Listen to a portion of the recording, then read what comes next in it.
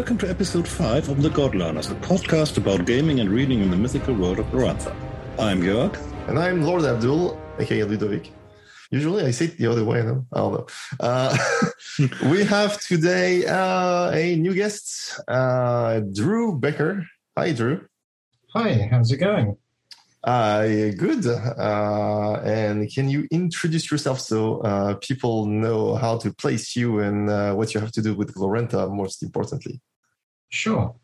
So my name's Drew Baker. I'm currently living in Australia, in Melbourne, and I've been a contributor to the Johnstown Compendium for over a year now, with such titles as Rubble Redux and the Quick and Dirty series, also known as Quad. And I also work in collaboration with Neil Gibson, who is author of Legion. And I guess that's from my credentials, as it were. Yeah, cool. Yeah. We'll probably have some links in the show notes for all the stuff you have on Drive-Thru-RPG so people can buy it if they haven't bought it yet. I have to say that I love how you started the Quick and Dirty series with quick and dirty stuff that pretty quickly became quick and dirty books that are like 200 pages long or 600 pages long or whatever.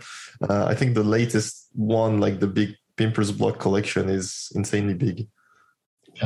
Yes, it kind of spiraled a bit out of control, I have to admit. But the idea behind that series was to give, especially games masters who might not have access to either time or materials, to just be able to have something which was cheap and affordable, which they could drop in. And as I say, it did kind of spiral out of control a bit when it came to the amount of work that was involved and what we wanted to be able to put in there to boost people's games. Yeah. But such is life. So before we get on with the news item, we have a little bit of an announcement. Jürgen, I have put out a call online a few months ago for Glorantha newbies. So people who have discovered Glorantha with, RuneQuest or whatever, but mostly RuneQuest generally, recently. So in the past 2-3 years, basically within the lifespan of the latest RuneQuest edition. And we wanted to interview them to see where they came from, like how they discovered Glorantha, what hooked them to it, what they don't like about it. What went wrong? Yeah, sometimes there were a few false starts, and then they tried again 10 years later or many more years later in one case, and it stuck. And so things like that. So we think it's kind of interesting. And we will start to put out those interviews basically in the middle of the month, in between the normal God Learners episodes. So, we think they're interesting, but those who don't find it interesting, they can skip it and wait for the usual episode to come up. Anyway, so watch out for that starting soon. And it's going to last for quite a few months because we got a pretty good response. So thanks to all of those who replied.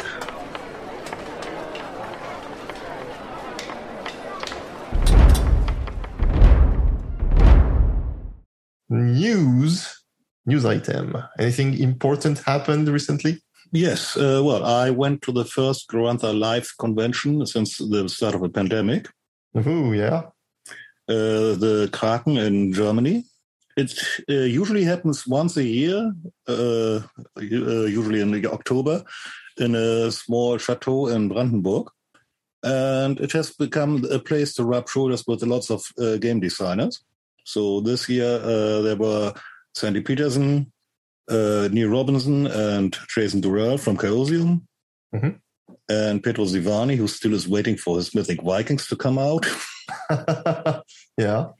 And it still was under the signs of the pandemic, but we all enjoyed having meeting again. It's always a bit like a family meeting.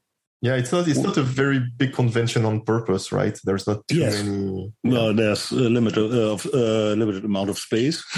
Yeah. So it was almost 80 people. Yeah, nice.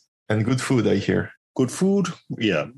There are a couple of pictures in the Facebook group, which are not good to make people envious. And of course, there has been a video from from one of the panels already, with Jason and Neil talking about the current workings of RuneQuest. And another high point was that there were a couple of boxes of the starter set available. So that's how I got mine. Nothing shady. Yeah, practically every game system that we have for Garantha was played there, and a couple of unusual ones. Ooh, like what? I played a game where we were 5 players getting in the head of one Garanthan character, having to decide whether to join the Lunars or keep going on with a Humat initiation. Ooh. And that was a lot of fun.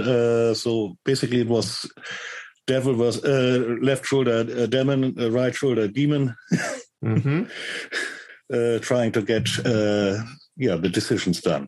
Was there any actual mechanic, or was it just like voting? Yes, there's an actual mechanic. Look up the system and put it in the show notes. Oh, cool! Yeah, so that was fun. Yeah, I want to check that out. Cool. That's from the Kraken and the starter box. Yeah. Yeah, I hear you started the Solo Quest adventure. I started the Solo Quest adventure. I didn't get to continue because I was... Did you die? No, not yet. But, for example, I tried to see Kalir, and Vasana has a charisma of 19. So you know what you have to roll to fail this. I managed. Wow, nice. Did you lose a leg? Not yet. Oh, good. Not too bad then.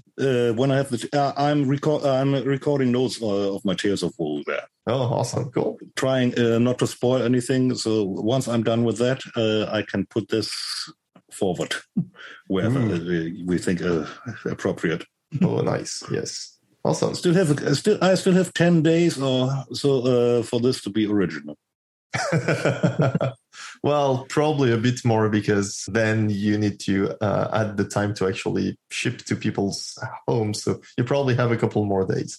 But what's behind this? The release date has been announced. Yeah. And it's the 10th of November, or 10, 11, 21, which adds up to 42. Yep.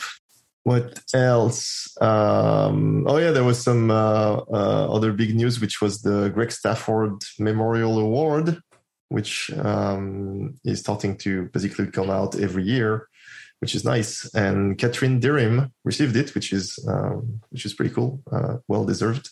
She illustrates a whole bunch of stuff for Chaosium and the Johnston Compendium, and she has this unmistakably classical mythic style that really works well for something like Loretha. I like it. So congrats to Catherine if you're listening. Drew, did you have any cool thing that's happened recently? Well, it continues on various projects. I'm enjoying, as always, Jeff's contribution to the Facebook groups. I especially enjoyed seeing his notes on the tribes of Sartar and the clans, which totally screwed up one of the scenarios which I was writing at the time, and required an entire rewrite. But I think it's better, so thanks to Jeff on that. But as always, the things which come out from the Facebook groups and the discussions that follow up are always intriguing and informative, and shows, I think, how wide Glorantha is being interpreted by people, and that can only be a good thing. No, yeah, I like all those things, although sometimes it takes me a long time to compile them to to the Journal of Runic Studies, which is the newsletter we put out every Sunday. So I'm kind of grateful sometimes when Jeff posts a bit less. Yeah. But I like it. Yeah, those maps were really great. And they also messed up my current campaign, actually. But not too much, actually. It's my campaign is around alone, and like some of the tribal borders have moved a bit. Some stuff has moved from what I expected. It's not too bad, though. I can rearrange without... it's mostly swapping a couple things around, and I would still be good. So no problem. I think along with the starter pack coming out as well, the map which is included in that shows a very different landscape to what we've previously had. Rivers have changed. Some of the positions of settlements have even changed. Oh, yeah? And I think some of the interesting parts on that have a narrative that needs to be looked at. I'm working on the principle that you don't have an 8-kilometer long reptile suddenly rip out of the ground, swallow half of the east part of Sartar without it causing a little bit of upheaval. Yeah. In the region. So rivers will change courses. The upland marsh appears to have been slightly expanded. Well, it always is. It's always growing, but there's some interesting movement, shall we say, around that area. So I think that's an interesting place where people are playing in Dragon Pass. Other regions are available, obviously. I think that's something else which is developing within the game world. Yeah, that's interesting. I never thought about that. I'm mostly hoping that whatever scale they choose for this map, they stick to it from now on. Is it a mile? Is it a kilometer? There's that too, yes. And when documents have been pulled over, has that calculation been correct? Yeah.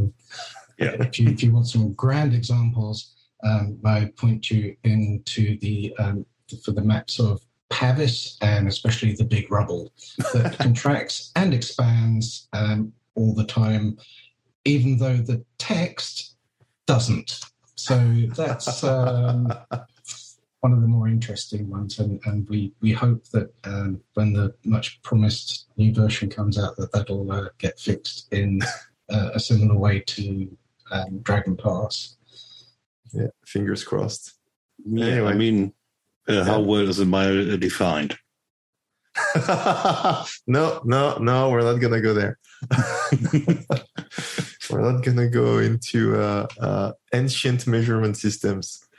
Well, speaking of Pavis and Prax, should we move there, or do we have more news? Yeah, well, moving to Pavis actually is one thing we might still mention. There's a fairly big new thing on the Johnston Compendium, the Black Spear. Oh, yeah, Nick Brooks' mini campaign thing, yeah. It's a scenario which I think defies almost everything that you expect from a RuneQuest scenario, while being very RuneQuest and even more Garanta. Yeah, the tribal item of the Colima, the Whiter and the Black Spear, is going to be handed to players to do something with, and people who have played in the region earlier will meet a couple of old acquaintances.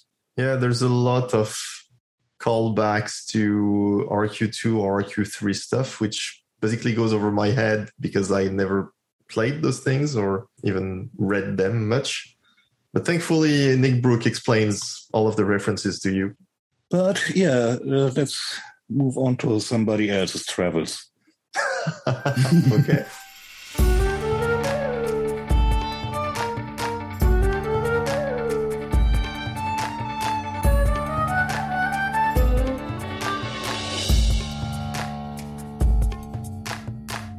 On to the main topic, the Travels of Biturian Varosh Part 3.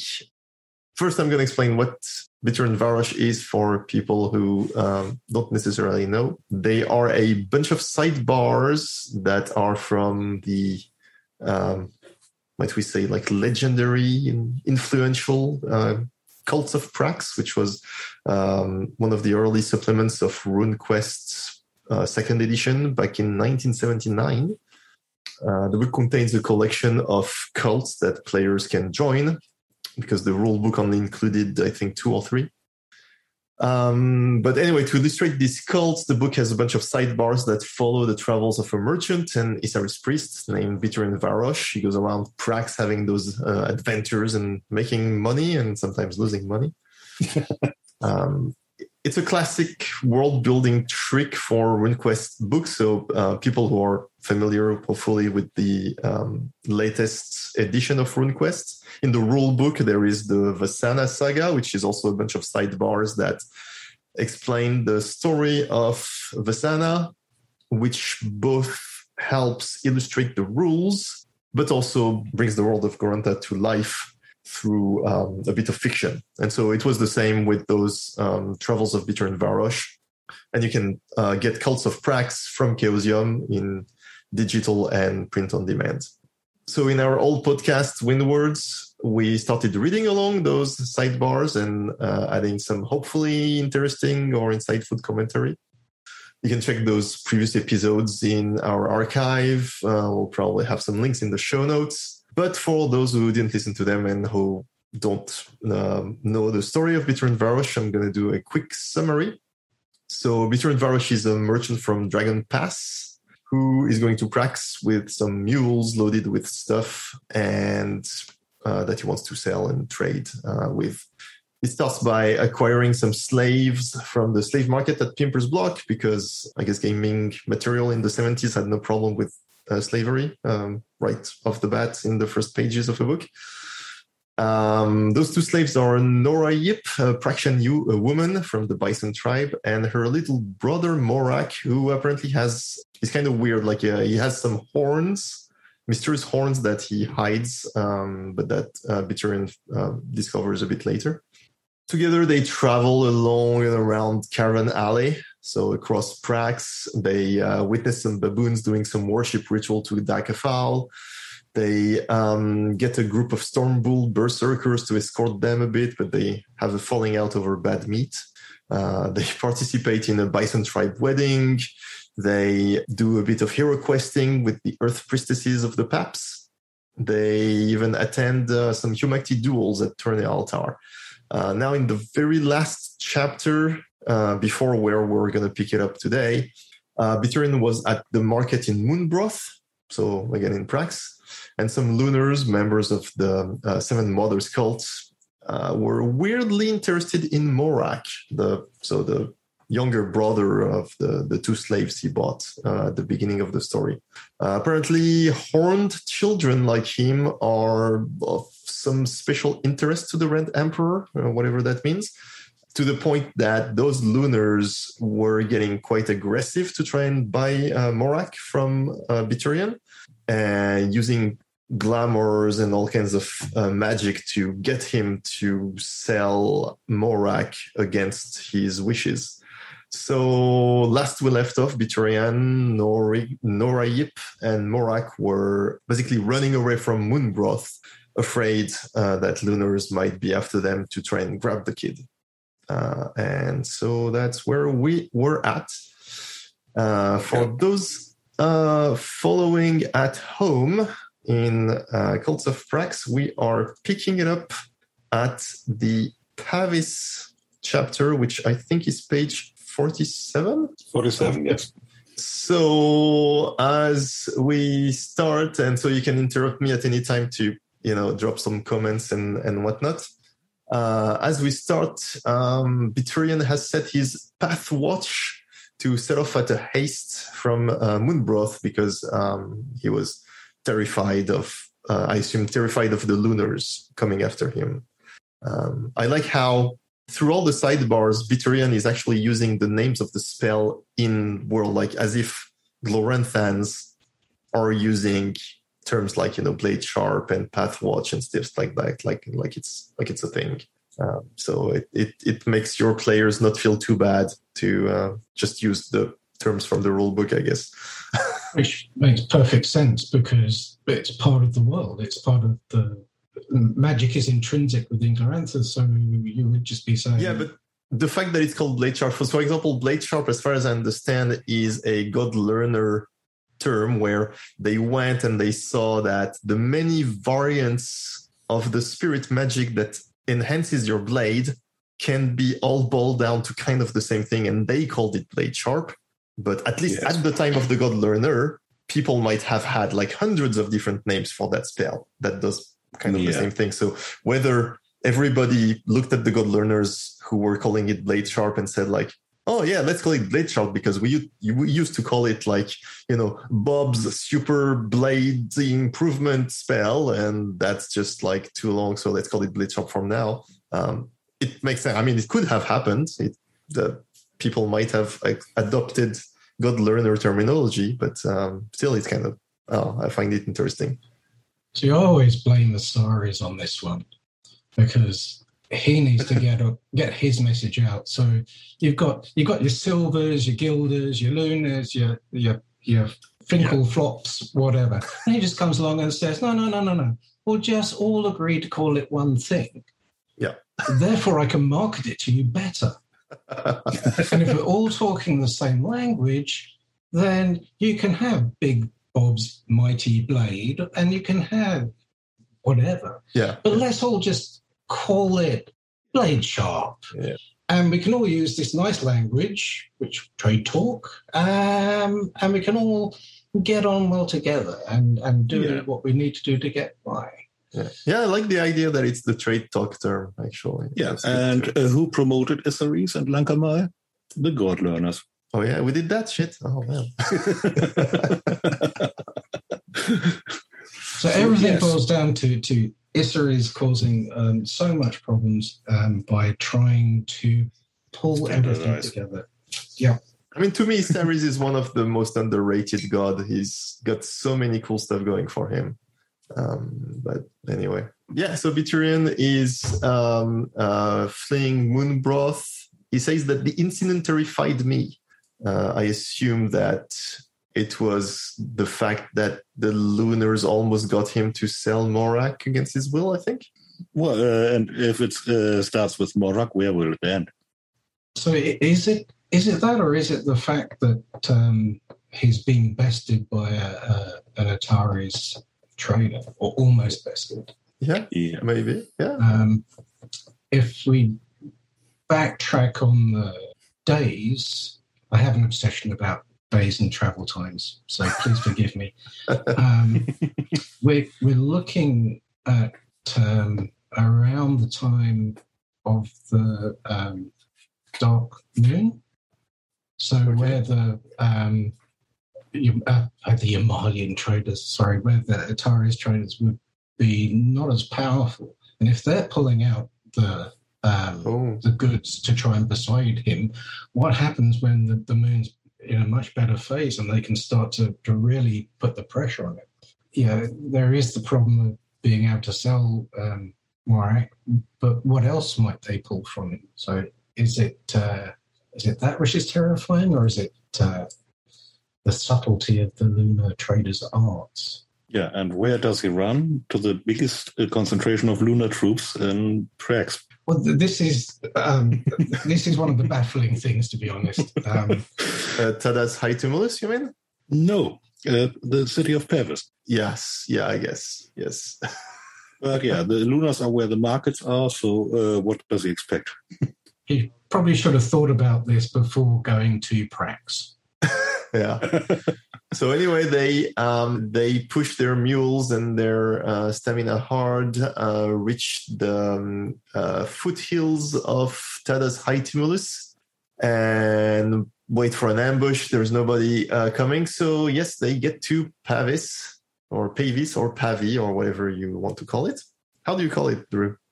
I use the local vernacular of Pavis, which is what the new Pavisites say. There is, of course, a Pavi is the preferred term, as we all know, and others use various things. I know that it's spelt Pavis, but it's pronounced Onga Onga. Yes, that's probably the Morocanth name for the city. Yes, it is. Exactly. Yeah. I like the idea of using different pronunciation to, like, say, the Lunars pronounce it one way and the Praxians pronounce it another way and the Sartarites pronounce it another way. So, maybe Pavi is the Lunar version because it sounds fancier. Yeah, I don't think so. The Lunars use Pavis as a derogative. Oh, yeah? It's a Pavis job. So I imagine they add a spitting sound after the Pavis. Yeah, fair enough. So then, Biturian talks a bit about, he mentions briefly a bit the past of Pavis, like how it had like some big stone statue that came here and all that. Like, I don't exactly remember my Pavis history, but I remember there's like some giant stone robots involved in there. A big mecha battle. Yes. That's a good way to put it. It's also interesting that right before he sets off to Pavis, while he's still hunkering down at Tardas Tumnus, is that's winter solstice. He spends winter solstice at Tardas High Tumnus. I mean, how obsessed with days? It's awesome. How hard is he with? Now, we need to think he's got his mule train. Who does he have with him? He has 2 slaves and him, and as far as we can tell, I don't think there's anybody else. I don't think so, because he hired various bodyguards, like with the baboons and the Stormbull cultists. Yeah, he didn't have time this time. Yeah, this time he didn't have time, and I don't think there was any mention of actually anybody on retainer. So I would assume it's just them 3, So you have 3 people, a whole load of wagon trains out camped for at least 2 days, and over winter solstice, over the winter solstice. He's going to be pretty desperate to try and keep out of the way, and also he's got to, have some serious considerations about his personal security. So maybe that is the reason why, instead of turning back, he decided to push on to Pavis. Why does it matter that it's the winter solstice? Winter solstice is the darkest day of the year. He's right up north of Prax, up near the Troll Lands. There's a whole bunch of spirits which we know inhabit around the area of Tarda. Mm-hmm. So it's not particularly a happy place. Trade is not going to be... the trade route is not going to be particularly well used. I wouldn't have thought at a time of darkness. My understanding was that the winter is actually when the trade routes are most used, because that's when traveling through Prax is less difficult, because it doesn't have the heat, it's got some rain, so it's not as dry. No, it doesn't. It's the more dry time. I was baffled by that as well, but summer fertile ground is an area which is fertile the year round, and winter fertile ground is stuff which is fertile year round, and summer fertile ground is only fertile when the rains have been there. So, in the introduction to the Travels of Biturian Varosh on page 10, they do mention Biturian made his way through the Chaparral during the winter, the preferred travel season in Prax because of the relative coolness and the increased rainfall. Yeah, Nomad Gods has it the other way around. Oh, man. Oh, come on. Yeah, I checked that source recently because I was wondering about that. Oh, wow. Okay. So, your Glorita may vary. But yes, for the Sartarite, the winter may be more pleasant than Praxian summer. Yeah. We don't know. Is Biturian even a Sartarite, or is he an Esrolian? We don't know. I didn't find any reference, but I might have missed it. But I don't think it's mentioned. So Biturian talks about like the big walls that are over the old city, that were built by giants and stuff like that, and that vary from 8 meters in their low spots and as high as 27 meters where the ground dips, which is quite big. Yeah, I mean, those giants were big. Yeah, I mean, it's in the name. Those they were led by an elder giant who objected to the cradles being snatched there. True. Yeah, don't steal babies. It's bad. It's even worse when you steal giant babies. But then again, I mean, if the giants didn't just, put their babies on cradles and let them go down the river up to the sea, I mean, they had a treaty with the river. Speaking of river, Biturian also briefly talks about the river that passes through Pavis, the Zolafel, and how there used to be big walls across it, but now boats can pass freely. Bridges, you mean? Oh, bridges, yeah. But apparently you would have raiders standing on the walls and dropping on the passing boats. And I'm wondering, are those raiders dropping 10 meters onto a passing boat? I mean, are they gonna just shoot right through the bottom of the boat and just sink the whole thing and die drowning? What is the falling damage for 25 meters? That is a good question. A couple of D6s? We know from the big rubble that the walls follow the contour of the land and are at 25 meters high. So it's not a case of the river going up and down, because it'll dip down into the Zolafel Valley itself. Mm-hmm. So 25 meters is a long way to fall, or even jump. So maybe this is just the stories that are told. Yeah. Or maybe this is the source of Gloranthan bungee jumping. It's always a possibility. Yeah. It is now canon. So Biturian speaks to some sage of Lankermai who wants to presage some sacred stones and other things. He wants the piece of true stone that Biturian has, and the deal doesn't really go through, and Biturian leaves that sage of Lankermai pretty angry about it. Yeah, what is he asking that sage about? It's about traces of Morek's origin, really, as we learn later. Mm-hmm. So apparently he's trying to find out what is going on with this slave boy.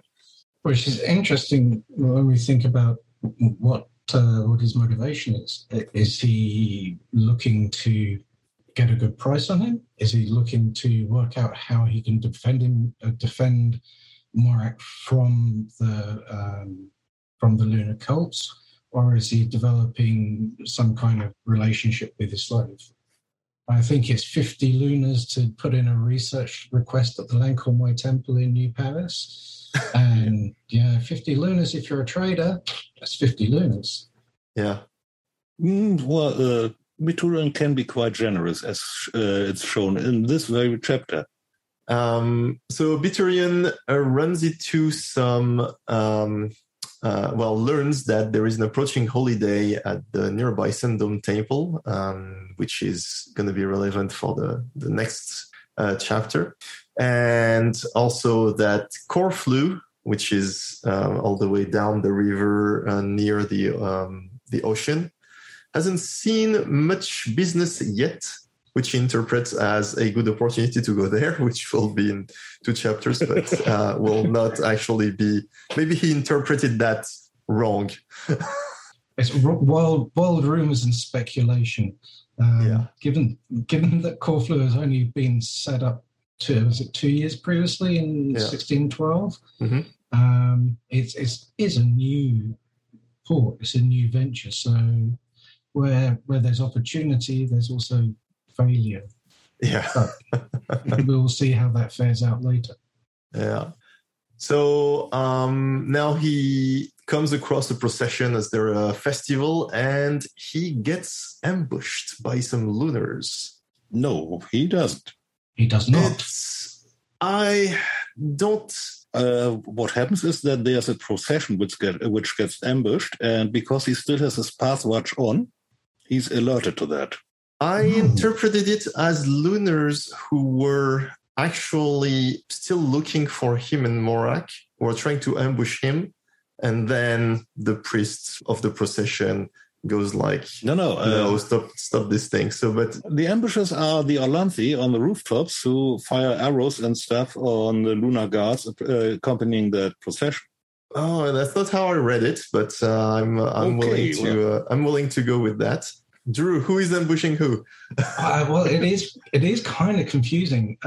We have it sounds like a lunar ambush because there's the processional guards are engage the other attackers, but then suddenly out of nowhere you do have these arrows being fired in. So whether these are the masks that are used by Gim et al. To disrupt Pavis and keep the population under control, whether they're sponsored street gangs that we know are all about trying to cause this minor neighborhood festival a problem, or perhaps even just to try and lure out some of the Orlanthi who are disgruntled with the Lunars occupying their town. We don't know, and it is quite confusing. But certainly there's the Orlanthi snipers already in position. So are they watching to protect the procession, or are they laying in ambush on previous intelligence? So we could have a situation where an ambushing party is ambushed by other ambushes. But it's clear that our hero isn't ambushed. He's very clearly walking behind at a distance, as he says. It's an interesting thought whether he's still got his path watch up there. Doesn't that play out when you go to sleep? Because he cast Pathwatch like days ago back at Moonbroth, like on the way from Moonbroth. So I wouldn't imagine his Pathwatch would still be active. But I guess, who knows what kind of extension and conditions he added. I'm just looking it up. I think it runs out when you if you fall asleep or when the journey ends. Let's see. But then there might be a difference in the RuneQuest 2. Duration variable. Range 160 meter to each side of the path. Reusable. Yeah, the spell lasts until the caster falls asleep or the path ends. And the path apparently has not ended yet. Yeah, but it's probably not the same day, right? It's certainly not the same day, because they do wait for 2 days for not being ambushed at Tidus Victumus. But then again, he does have coffee with him, so who knows? Because he says, I detected the ambush early and fell back. Even from a distance, I recognized lunar scimitars flashing in the sun. So to me, it's like a successful scan roll or something. And by the way, I love that the lunars have scimitars. Much mourned in RuneQuest Glorantha, the new edition. Well, scimitar or Kopesh or whatever, it's a curved blade. Yeah. We know what they mean. Yeah. But anyway, the cool thing that happens immediately after is that the city priest is apparently not happy about those lunars fighting those Orlanthi snipers from rooftops and all that. And so he just makes everybody calm down. He does indeed cast his city harmony spell. But boy, what a whopper. This is some serious magic. So the spell normally only does a 3-meter radius from the caster. Mm-hmm. It'll last 15 minutes. It's a power versus power, so that's going to overcome Varosh's power, which must be 18, as he's a priest. Yeah. And he's also away from the ambush which the priest is in, so there's going to be an area effect. So he's stacking that spell somehow, and it pulls down one of the archers from the roof. Now, you can do the trigonometry to work out how high a roof is, and it's more than 3 meters. Yeah. So it's pretty powerful stuff. So how many rune points do you think he blew in there? I wouldn't like to guess, not being an acolyte of a mere city god. Yeah. I guess he might have like some special city Pavis magic item, maybe that boosts city harmony or other. Yeah, that staff he's carrying around. He's indeed carrying around a holy staff and idol. Yeah. So maybe this is something which is acting as a multiplier, a booster, and extending it. Which means my players are gonna want to get their hands on it. Yeah, it might be a whiter. Yeah. That's a very interesting thought. It is a local ceremony. It's a neighborhood ceremony. So, yeah, sure, it could be a whiter. Or suddenly what it might be contributing to the priest's ability to cast that spell. That's a very interesting point. And, yeah, I like that idea. I think that's a neat thing. But which neighborhood, though, that affect how things played out? Because we're told that it's a nasty shanty town. Yeah. So there's only one nasty shanty town. Fish Town. And that's kind of across the river. No, it's the Fish Town is still on inside the new walls. Is it nasty? Yeah, Yes. It has the worst taverns in town. Is it a shanty town? In parts, yes. Of course, the former nomad city, nomad area might be a bit bedraggled too. But yeah, it's definitely the poor part of the city, apart from a few houses. So when I read it, my first thought was that they were going to take this procession out to Badside. But there isn't any other evidence to say they crossed a bridge or no. And the Lankamai Temple isn't that far from Fish Town. I've been there just recently in my game. It's just over the road. Yeah. So the geography fits. By the way, one of the archers that were on the rooftop who got calmed down by the city harmony spell is named as Jarang Bladesong, which and this guy shows up in quite a few other Glorantha books. So I think he's a good little NPC to use as a cameo if you want. Yeah, he's lieutenant of Argras. So, right now, I think it's, is it Argos Dragon Spear or is it Gareth Blade Sharp? I don't know. Like you think? But, I think he's one of the people who's going to ride the cradle. Yes, he will end up riding the cradle very shortly. But his sponsor in RuneQuest C or RuneQuest 2 into Orlanth is Argrath Dragonspear. And has already served him for 6 years, so we can start to put in some time frames. After that, everybody is chilling. Biturian ends up at the front of the parade. He sees a whole bunch of people joining the parade. I guess the city harmony is also... I wonder if the priests actually always wanted to cast that city harmony spell to make the parade bigger. But yeah, eventually they finish the parade, and as far as I understand, they end up in a tavern where Biturian is helping get more drinks for everybody out of the same amount of money that they gather up from everybody around the tavern. Yeah, well, almost half the money comes from his purse. He's giving a wheel. Yes.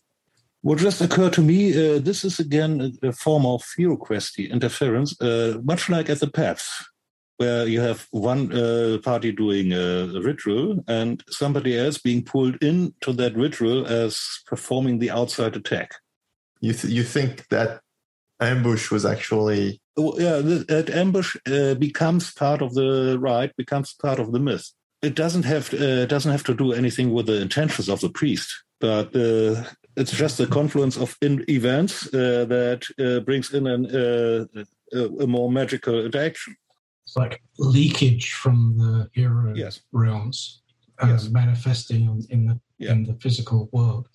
And it's interesting because he says that quoting, he says, "A will on such an auspicious day was good for all the gods, and that is what I paid."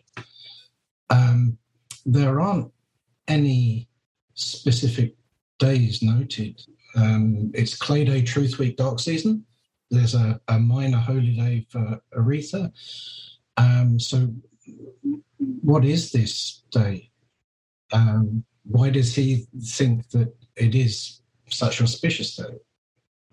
So clearly there's something which is aware of or has been made aware of, possibly through participating willingly or not in this ceremony. Pavis, it's listed as, what is it, like 2/8/4/16/14, so second day of 8th season, of 8th week in the 4th season, which is the storm season? No, it's dark season, water day. Dark season week. Right. Yeah, there's nothing there. Anyway, so do we have any other comments on this segment before we have Biturian set out to the Sundom County? I think the point which Joel made, he hands over a wheel, and that's almost as much as the priest brings in, then goes and blows it all on ale. And using the inflated prices in Paris, that's just over 220 litres of ale. So I'm not sure what the population of, let's say, Riverside is, but it's he buys it from not from a tavern. He buys it from a retailer, a bulk supplier. Yeah. Right. So it must have been a very jolly festival, given that there's that amount of booze floating around, or perhaps some of it goes to the temple. Whatever occurs, he gets back to his lodgings after nightfall, which poses some interesting problems, seeming that he must have avoided the curfew that was on at the time, or perhaps the alcohol flowing somehow protected him, or the ritual, this local festival is somehow just glossed over by the lunar troops. Well, I'm pretty sure that half of them gloss over festivals and the other half are participating in the festival and are drunk anyway because they hate their assignments here. So an auspicious day indeed.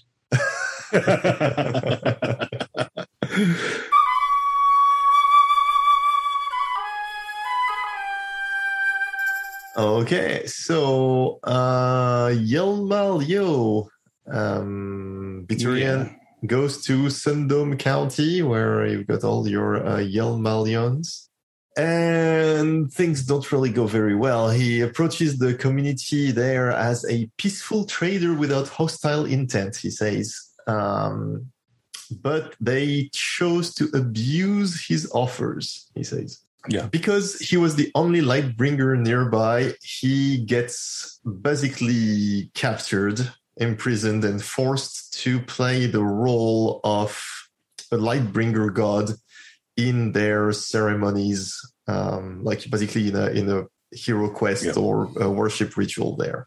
Yeah. I wonder how much warning the resident Lightbringers had. Yeah.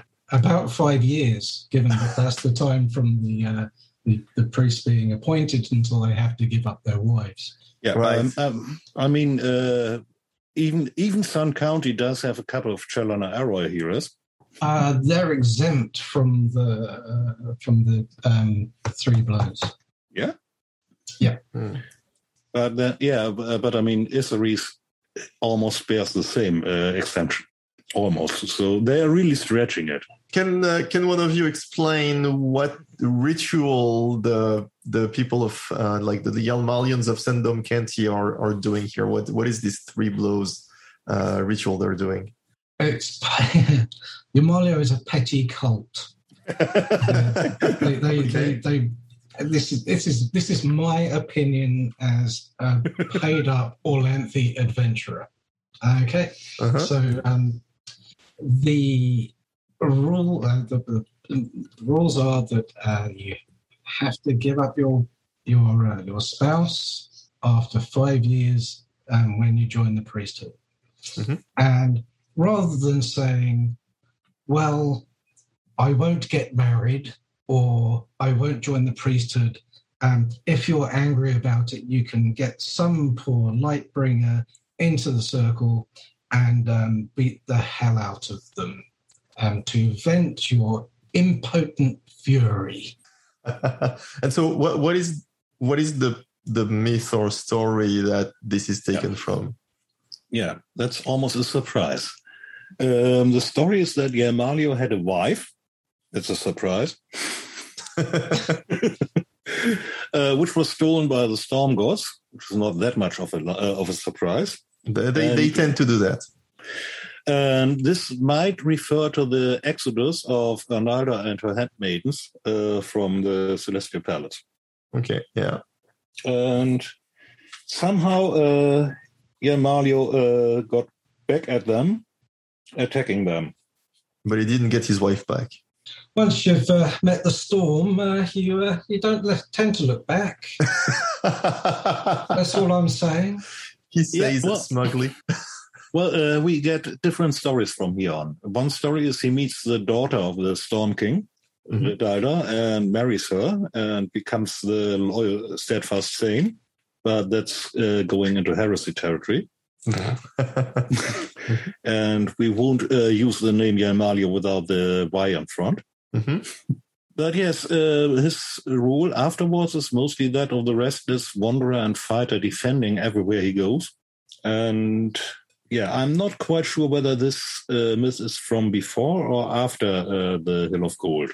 But yeah, what I love about this is the idea that in order to make your worship ritual or your hero quest successful, you go and kidnap people and you tell them, okay, here, dress up as this, and now try to not be killed because we're gonna smack you up very hard. Yeah, and it's institutionalized because who is the person who instigates this?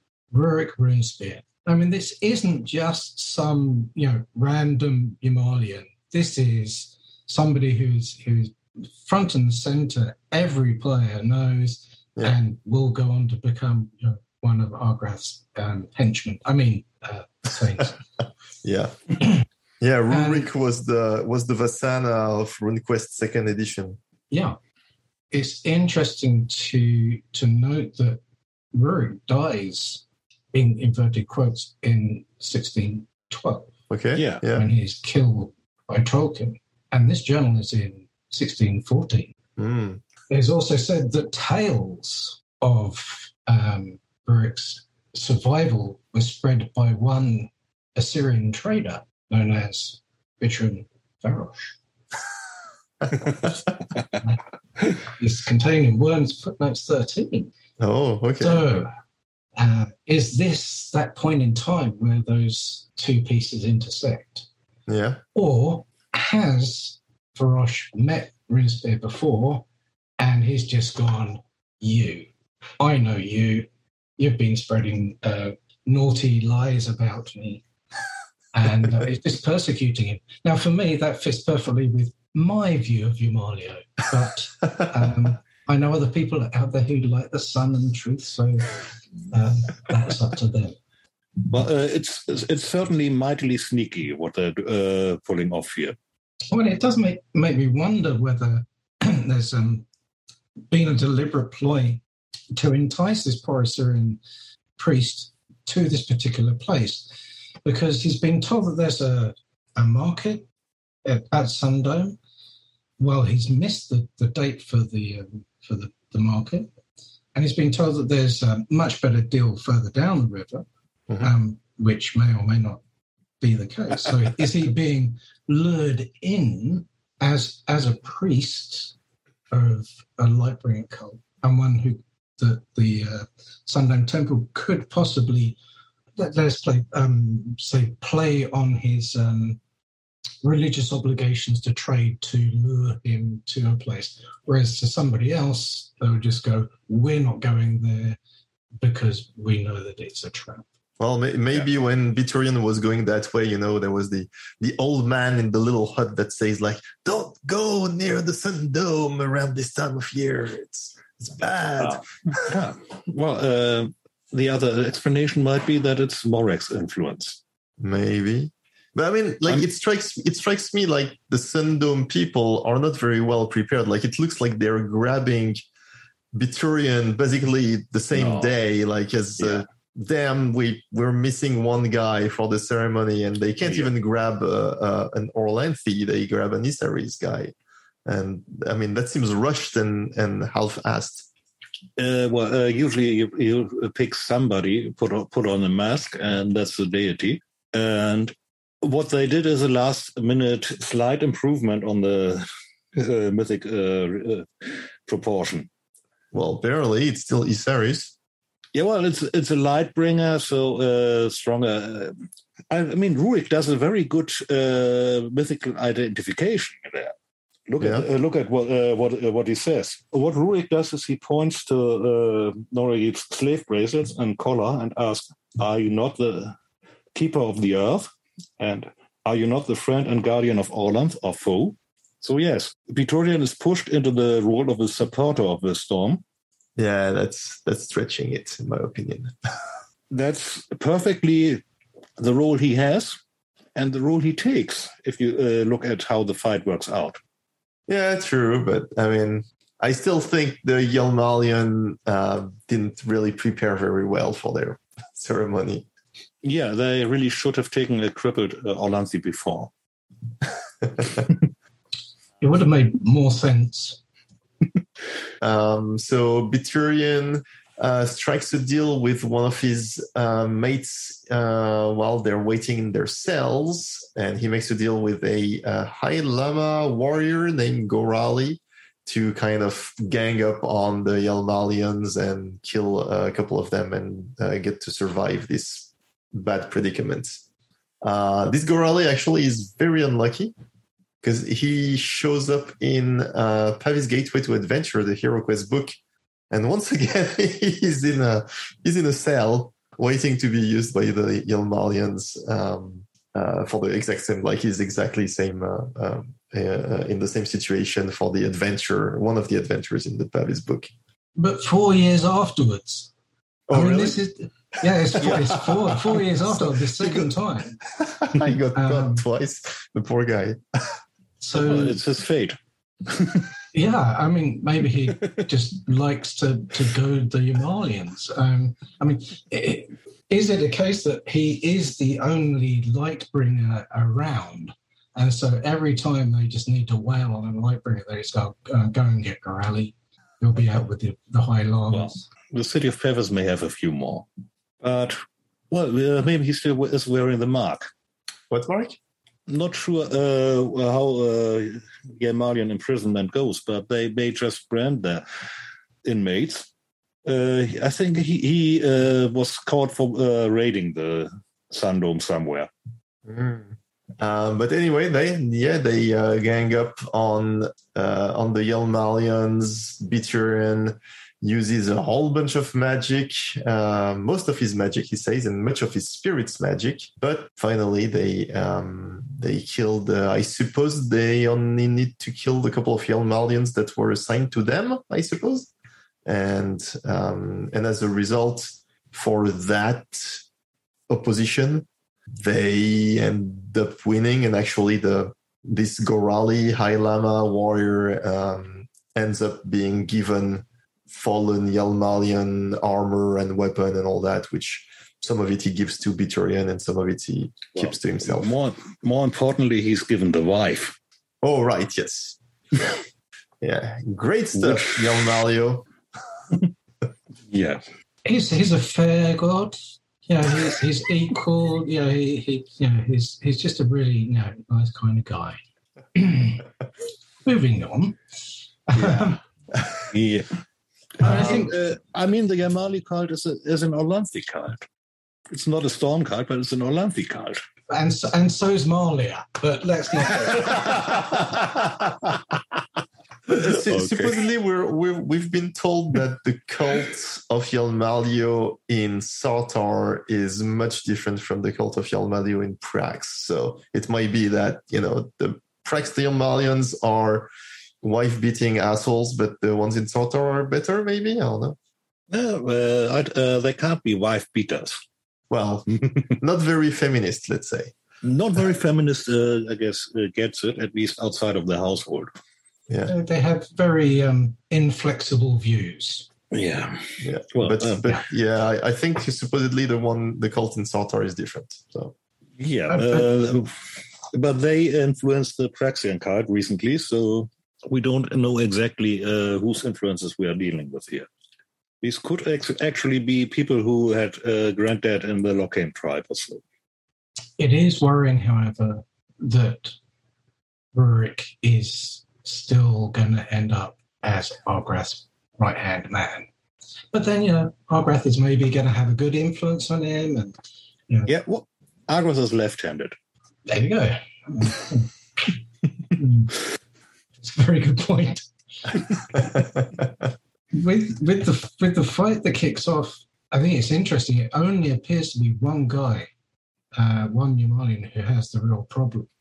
So here's the one which Garani kills, because it says there are, I think there's 5. Yeah. Well, no, 3 couples. Three couples. Mm-hmm. One of them holds back. It says that he performs his ritual obligations and that's it. So there's only one guy who's really going for it because he's frustrated at losing his wife.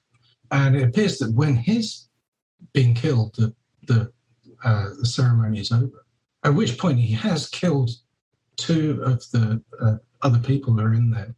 He's possibly killed Varosh. No, Rurik wasn't participating in the ceremony.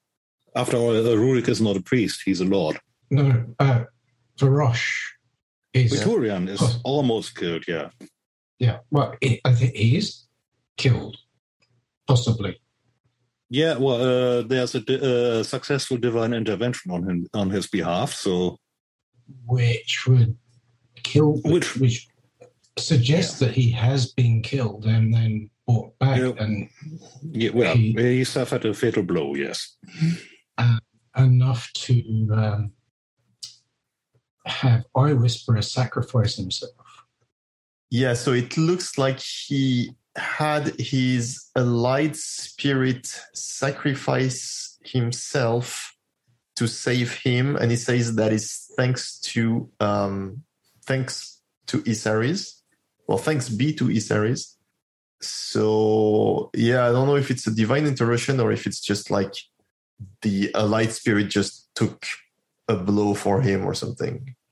As I read it, the Eye Whisper casts divine intervention, which is a 1 rune point spell, which can be stacked in RuneQuest 2 for priests. And those points are gone permanently. And he puts in some power as well. So, you think he went to power 0? Not power 0, but a very low power. And for a spirit, that's not a good state to be in. Yeah. I've had one player successfully DI out of a mortal situation, and he ended up with a power so low that the character basically was out of play. Yeah. I've been in that situation myself, and it sucks. But then I recently started a game with a character at power 5. Ooh, did you roll 3d6? Yes. Oh, man, don't roll 3d6. Yeah, well, it was a fairly rolled-up character, and Yeah, he was fun to play, and he rose out of that very quickly now. But yeah, low power sucks. Great. Okay, anything more on Biturian's misadventure in the Sun County? Well, let's hightail out of it, just like Biturian did. Yeah, let's get out of the frying pan of Moonbroth.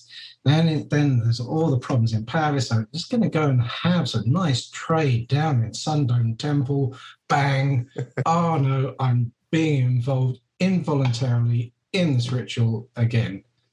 Yeah. So, yeah, where am I going to go to?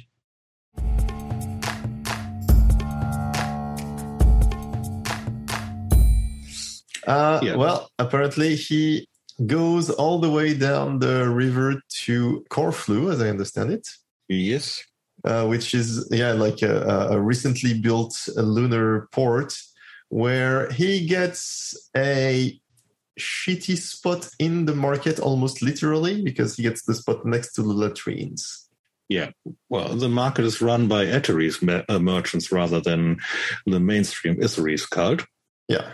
Actually, I'm quite surprised that it's merchants in the plural, given the size of the place. But there seem to be 3 or 4 Eteries merchants located there, and they seem to be of the Garzine subcult. I mean, people who just move somewhere and trade there with whoever comes in. Yeah. Because it says Biturian is the only golden tongue there. He's the only light bringer there as well. Yeah, I read it as he's the only Isseries, most probably. So just to recap on this section of his journey, he's fled Moonbroth because of Atari's cultists trying to get Morak. Actually, 7 mothers cultists. Or 7 mothers. 7 mothers. 7 mothers. He's then gone to the lunar stronghold of Pavis. He's got involved in some skullduggery there and has decided to leave to go to somewhere which doesn't have lunar influence, the Sundome, where he's got banged up into a ritual which he's managed to get out of, and he has ended up at the end of the Zolafell, at the arse end of Prax, in a lunar trading point with the thing which everybody's trying to get Morak with him. Yeah, well, it seems like he got some bum information somewhere along the road. Yeah. Well, to be fair, the port of Corfu was created by a river folk person with a wife who covers up all his mistakes. That's the name of a port. Yes. For those from places with other trade names, Corfu is correction flu. Which is a fact that I didn't know until RuneQuest grants a 2020 convention in Melbourne. I had always assumed that it was a corruption of Corfu, in the same way that Pavis is a corruption, or could be a corruption of Paris. I just thought it was one of those kind of, we'll just move the letters around, and I was going, right, well, there we go. Well, corrections. Well, but then which Paris? The hero from Troy or the city in France? I would have gone with France, because obviously it should be pronounced Paris. Exactly. We're back in the place that was blotted out on a map, or to be blotted out on a map, which is why it had the note Corfu next to it. And it's one of the great Grantha namings, much like Notchet. Yeah. So what happens to Biturian in Corfu? He gets into arguments with lunar priests, and he's generally not happy about not being able to sell anything, basically. Yeah, for a market, it's quite bad. I'm wondering why he's staying the full market season, but maybe he was forced to participate in the market ritual. I mean, the market spell lasts for 8 weeks. He doesn't need to cast it or to specially stay the whole duration, no? It almost looks like it. I mean, why should he stay? It makes no sense for him to stay there. There must be something that's compelling him to remain. So I think he may have been forced to contribute to the market spell there, and that's what keeping him in place. And okay, after his mules die off a weird disease, he doesn't have that much chance to leave, but in the end he does. So he does have to buy a place in the market. Yeah. Like it says that they are selling the spot. So maybe Corfu, in an attempt to retain merchants and try to kind of kickstart the city as a trading post, maybe they price it so that you get the spot for a whole season and it's priced high enough that most merchants wouldn't want to cut their losses and leave early. Yeah. The other reason might be that there's a right where they will get back their rune points at the end of the time. And Biturian needs to replenish. He did say that he spent all his magic at the Sundom County. Yeah? So I guess it's a good point. Maybe he needs to just lay low for a few seasons in some quiet place. Well, there's no temple or shrine there. It could be worshipping. There's a market, and the market is a temple. He could be using the market as his point, but he would be the only Assyrian there. And we do know that he has got at least 1 point in the back pocket, as it were, because he uses the spell trading spell, which he uses to with a Arithan High Priestess to trade Pathwatch for turn undead and half a bison. So he didn't blow all his magic, or in the time he's been there, he has managed to recover rune points from somewhere. Yeah. Well, I think isn't the Eteris and Isaris cults basically associated with one each other? Because I mean that's the whole thing. So I think you can worship and recover as associated cults. They use the same holy days and the same temple, and he can use the Eteris community as support for his rights. Yeah, it's all trading. It's all business, man. It is indeed. Cool. So, basically there's some incident at some point where a wolf pirate ship shows up and he gets a bit nervous. But apparently Corfu is so miserable, so lame that the wolf pirates don't even bother and they just, nothing happens basically. Yeah. I think it shows how poor the Atarians are at trading, because no one's talking to her. I mean, the only person is Varosh who speaks to her. Yeah. So they're not even trying to say, "Would you like to buy something, madam?" They're just so scared that this woman has swum ashore from a wolf pirate vessel. They've just gone, "No, hide." And if that's their attitude, then really, how can you expect the port to survive?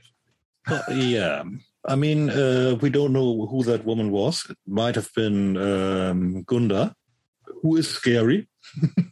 Yeah, good point. Gunda, the guilty. She's, if I'm getting this correctly, she's one of the lieutenants of Harek, the Berserker. Yeah, but on the other hand, Harek isn't here yet. These are still the old-style wolf pirates who were here. Harek only leaves Sock City with a huge complement of ex-islanders in 2 years. Oh, okay. So, she's just one scary wolf pirate captain. Yeah. Or maybe not even captain. Maybe just... Maybe the best swimmer. Well, you'd think they would have like little dinghy boats so you don't have to swim all the way to the shore. But she expressly swims to the shore Yeah, that's what it says in the text, but I was a bit surprised at that, actually. I'm like, why is she swimming? For a bet. I'll accept that. I like that, yes. Yes. We know that the wolf pirates do like a gamble. And a dare, so it's and a dare, and so it's a case of I bet you that you can't swim over to that point. Go and tell us what's there, and then come back. Yeah. Next, Biturian's mules get sick and die, and the lunar horses also get sick and die. Like most of the animals basically have some problem. I like that. Biturian says a gang of baboons got rich dragging the bodies away and burying them. I like this idea of this gang of baboon. How do you call that? Well, undertakers, not quite. Undertakers, horse breakers. What's it? Knackers. Neckers, right. Neckers. Oh, I don't know that word. And I'm wondering whether these are the baboons which are also encountered by people washing up on the shores. You're talking about the RQ3 scenario? The River of Cradles River Voices scenario, yes. Yeah, I only know about it because I read the beginning of the Black Spear. Yes. Like I said, thankfully Nick Brook explains it. Yeah, but I wonder whether Ken Rolston used these baboons for his encounter. Oh, I see. Yeah? Because, again, they are dealing with what they think are dead bodies. Yeah, true. So they may have made a trade out of that. Yeah, no, good point. But the high point of this encounter really is done in a very short paragraph, which brings up the reconstitution of Gennard's body from pieces of his skin. Say what again? Gazin Middleman is an Issaries subcult, and he once wooed the daughter of King Frola of Seshnela. Mm-hmm. And she set him an impossible task, which he didn't complete, but still tries. And that task was to reassemble Gennard, the dead god of the land, from the pieces he left behind. Yeah. And these pieces were eaten by hyena. Uh-huh. And so now a hyena skin with an inscription is a piece of Gennard which needs to be brought back to the wastes, to the place where the god is reassembled. Oh, so that's what this is about. Because I was going to ask. The chief priest of the market has received such a thing, and now is under obligation to go into the wastes, and he can only push it off to a desert tracker. Desert trackers are a special subcult of Issaries, but this shows that the Eteries card really is the Issaries card with some new things. Because an Eteries priest is obliged to follow this Issaries gears, really. Where is that Desert Tracker subcult? It's mentioned in Curse of Cracks, really. Oh, really? I missed it. Damn. Because the next part of the story is effectively this, where somebody comes ashore in a ship and basically tries to push this piece of skin to Biturian, which he recognizes as a patch of skin from the dead god Gennard. And funnily enough, that person who comes on the ship, who is surprised to see a Lightbringer merchant there, and says, like, did not see the big red glow around the whole city, which means that a lot of the ships from Lightbringer countries, like the Holy Country, would be avoiding the place, which is why there's nobody to sell anything to. And so that kind of makes Biturian sound look a bit stupid. I mean, what is this glow? Is this part of the ritual that was performed over sacred time that possibly caused the death of the livestock, but certainly was done at terrible cost? Is this like a homing beacon saying, "Welcome, traders! Everybody, come and trade"? Or I have a theory here. It might be lunar magicians reassembling the watchdog of Corfu. So you have to explain what the Watchdog of Corfu is. The Watchdog of Corfu is a reconstruction of one of the God-learner statues which protected the port of Feroda, which basically was a statue of a Cyclops. Okay, and that was Feroda was the city. Feroda was the God-learner port for Rob Cradle. That port got smashed, I think, by Praxians when Rob Cradle had been overrun by the giants. And the remnants of this huge statue still survived, at least the arms and the head. And the Lunars managed to attach the arms to the head. So now there's this weird monster of a Cyclops head with two arms extending from the ears. It's a bizarre-looking thing. And that monster takes a lot of magic to construct. And maybe this red glow was from infusing enough lunar magic into this construct. It's 3 years too early because it's 1618 that the creature is reanimated, for want of better words. But it certainly could be something connected with their investigations in finding it, or indeed even a failed attempt. Or an ongoing attempt.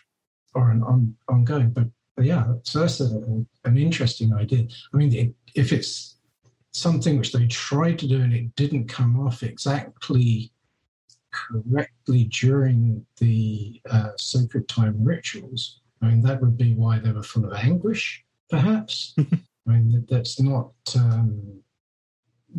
dealt with. Why they were so upset about the sacred time ceremony not being what they wanted. So let me spin this a little longer. If there's a ritual which drains life into this statue, that would explain the disease of the beast. Interesting. Could it be the reason why Varosh is trading for an unliving spell? If he's got some kind of wind that this is going on. Yeah, I mean... He's trading for turn undead. If there's something that's draining life, is this going to end up with a whole bunch of unliving knocking around? I don't know. Yeah, the Irethan priestess obviously has to do something about what's going on here. No bad deed goes unopposed. So, we know that the building of the Lunar Temple took a couple of years, and reanimating this statue, I don't think it's done with a hand wave and a formula. I like your theory. So, that's one of the fun things about Ranta. You always find something here, something there, and when you connect the lines, you may find a true story or at least a good rumor. Naively, when they said there's a big glowing red light around the city, I figured they somehow have like some temporary glow spot going that they grab from somewhere, maybe. Because I think there are spells where you can temporarily make a glow spot, right? Yes, there are. And if I want to create a lunar monster, I probably won't want one. True, yes. You would certainly be looking to have a localized glow spot to maximize your chances of performing your rites and ceremonies. So now we have something to do in Feroda. Find out what the Lunars did there, copy their magic, and use it against them. But first you need to fight the weird statue. No, Agrath is doing that first. Yes. Oh, okay. Taken care of. Oh, yeah, but Agrath is doing all the cool stuff. Maybe he should send your characters on the mission to do it. Well, your characters are stuck on the cradle at the time. Oh, well. So I guess this ends when Biturian tells the high priest. So this is a high priest of who is also an Isaris priest, right? The one who he's an Eteris priest he's the high priest of a market. But he has to follow this Isaris gears, so he will have to pack up and leave his cozy place there and enter the wastes, hopefully with a guide, and hopefully survive to get to the place where the skin needs to be delivered. But Biturian refuses to do it, though. Biturian refuses to be his stand-in. He rubs his hands with delight and basically sticks two fingers up at him and says, no. Thank you. No, thank you. Which strikes me as, not very constructive in terms of finishing the Gazine thing. Well, because that way you have lots of pieces of Gannett sent into the desert, lost with the carrier, only to show up again and again and again. But Varosh is only human. He has been stiffed for the entire season. Yeah. By a Falabadur. Yeah. So I think he is only human, and he has the right to just say, get stuff. It's a good opportunity to gloat. Yeah. Besides which, if he had elected to take on the gears and, as the priest says, to become a great desert trekker, he wouldn't have been able to finish Cults of Prax.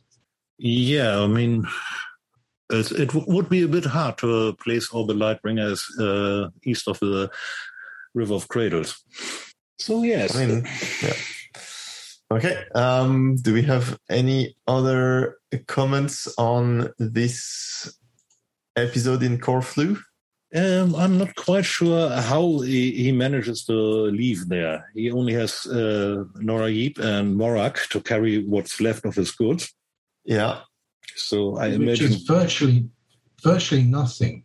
Well, he still has some of the true stones. He has 2 pieces of true stone left, and that's it. Yeah. Doesn't he have, most of his inventory unsold? Because Corfu was such a dead market. So I would say he actually has quite a lot still. Well, but he has nothing to carry it with. Yes, exactly. So he's bartered away everything which he needs for food. Yeah. He hasn't sold anything at the Wolf Pirates. There's been no trade from the Holy Land, obviously, except for this one ship that turns up. So. Yeah, he's pretty financially ruined. In fact, skipping into the next one, he's reduced to looking for herbs and flowers out of season to sell. The big mystery of his whole sojourn in there, which I think is interesting, is he has at least one set of slave bracelets. Yeah. Which he could have just taken off at any time. From Nori, and sold it on to somebody for whatever price. And it's stated that the minimum price for those is 3,050 luna. So why didn't he sell that off and get the fudge out of Dodge? Well, maybe there was nobody who wanted to buy it at that price. Everybody wants slave bracelets. And even if he sold it for 1/10 of that price, he could still have got out. So again, it comes back to what York was saying. There must be something that is compelling him to stay there. Yeah. I mean, Biturian still may have some letters of recommendation, which he can use with other Isseries merchants, but there aren't any here. Because when he returns to Pavis, he seems to have some liquid assets again.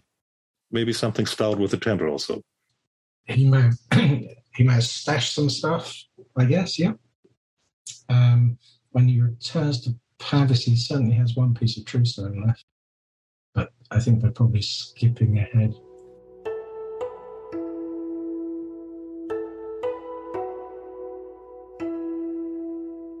Well, we'll see next time we return to Biturian's travels. Okay, so I think the conclusion here for at least those 3 segments are that things don't really go well for Biturian during that leg of his travels. Any other parting words? It's really astonishing that he keeps going to Prax, but then... You're a trader. What are you going to do? Well, go where the profits are. I think the most interesting thing is from the game mechanic is how the diaries, leading you through the different spells, the different cults, and the different personalities, and doing the referencing back to other things, which is still happening today. There are characters still keep appearing in RQG as they did back in RQ2. And the other one is this subtext that you've identified on the podcast, is that there is this underpinning of unwritten hero quests going on. And it just happens that through this telling, Varosh keeps on ending up being dragged into these, whether he wants it or not. So we have this event that goes on in Paris that he happens to be dragged into. We have, one could almost say, a blatant mini hero quest at the Sundown Temple, and then there's certainly something going on to keep him here at Corfu. It's something that's part of the world, and it's just really unfortunate for Varosh that he just keeps on ending up blundering into these things and being dragged into things which aren't part of the mundane world. Yeah, but then he's a priest and he's dealing with magic for and from hero quests, like selling off his passport again and again. But it's not what I signed up for. I just wanted to make an honest spell. Yeah. But then, of course, selling his magic is always another source of income. So spell trading really is one thing that he can use to get back to his feet. Yes, he has that spell. We know he has that spell, and we know that he is trading for it. Maybe that's where the real profits come from. But then selling magic brings you in contact with all of these hero questy things. And possibly walking around with 2 lumps of the block in your pocket doesn't help either. Yeah, and the cursed child we have. Yes, he has quite the shipload there. He is a hero quest magnet. Yeah, and continues to be. I like that. Awesome. Okay, well, we are running out of time, so definitely. Thanks again, Drew, for nerding out with us. You're very welcome. It's been great fun. Thank you for having me on. And again, if people haven't checked out the Quick and Dirty series or the Rebel Runner series on the Johnston Compendium, they should do it now. Yes. Links are in the show notes. And send a few dollars towards Drew so he can write more stuff. Yeah, links in the show notes.